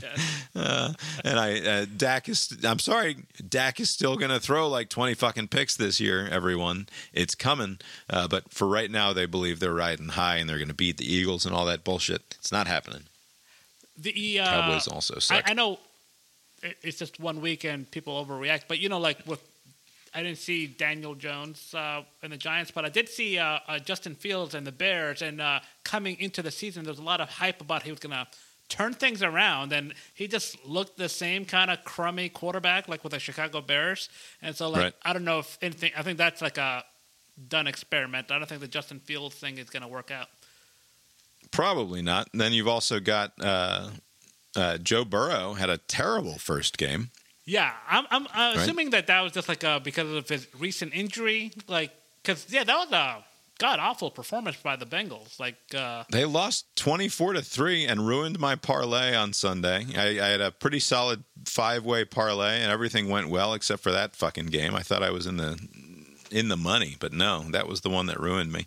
Oh, there's no justice in the world. Deshaun Watson gets all that money. He comes back and is winning. The greatly disparaged Jared Goff gets a big win on Thursday night against the Chiefs. Anyway, I guess it's just fucking football season now, and that's everything that we're going to watch from now until we die. Well, if Fridays we can watch other stuff if you stop watching baseball. Yeah, but that's the thing. Baseball's getting good now, too. Yeah, well, that's what you're getting then. So what are you going to do? I'm going to go watch Hulu. Abe, you got anything else for us tonight? Nope. Well, I guess that's all we've got for tonight then, and we'll talk to you next time. Later. I think I looked it up. It's 5 years ago that I got these. Very basic, cheap, lightweight, over-the-ear Panasonics for $6.35 is what I paid on Amazon. And now, 5 years in, little foam is coming flappy. Apart. That's pretty good though for $6.99. Yeah. I sent them. I gave them to my daughter to use playing her video games while we were watching football, so she could play on the video game and not bother us with the noises. And I got them back from her, and I was like, "Did I give these to you with the foam all flappy and coming apart?" It's like, yeah, that's how they were. It's like, I hadn't noticed it before then. Might have to take that out of the Amazon birthday money that you've got saved up so I can get myself some new headphones. The good thing about that price point, you won't miss them when they're gone. If you lose them, that's a good price. So I went back on Amazon and I found foam replacement pads for these. So I've got 4. For that specific, or just a universal kind of? Like a general... non-specific to Panasonic. How much did those cost? Those are $5.95 for a set of 8, I think. Okay, so we're gonna have 20 pieces of trash. We're gonna have 20 years worth of headphone foam replacements for my $7 Panasonic headphones that I got 5 years ago, and I ordered a second backup pair of Panasonic. Splurge. Why didn't you just buy that? Why didn't I just buy what? The backup pair of the headphones. So I was going to get 2, is how crazy I was going to. I was going to get. That makes way more sense than buying a pair of headphones that's perfectly good and also a pile of trash. No, it's a foam. Has the price stayed the same over the years? It's still $6.99? No. Fucking inflation's out of control, Abe. Get out. What are we up to? $9.79. Wow. On ear, no mic, cheap plastic, wired to a 3.5 millimeter jack. the ideal product. The same sort of headphones that I had on my Discman in 1999 or 2000. I don't like them as much. I like the ones that go in my ear like Fuck this. those. Those suck. They block out too What's much wrong? of the ambient noise in the room around you. This is perfect it's for funny that. because the ambient noise that in the room that I'm sitting in is you screaming into the microphone that I have in my ears. So it's actually a feature, not a bug. Yeah. The point is, with the foam replacements and the new headphones, so that's 10. I get 5 years of use out of each of those things. I mean, we're good until I'm dead at this point on the on-ear Panasonic headphones. The proceeding was created with 100% human content.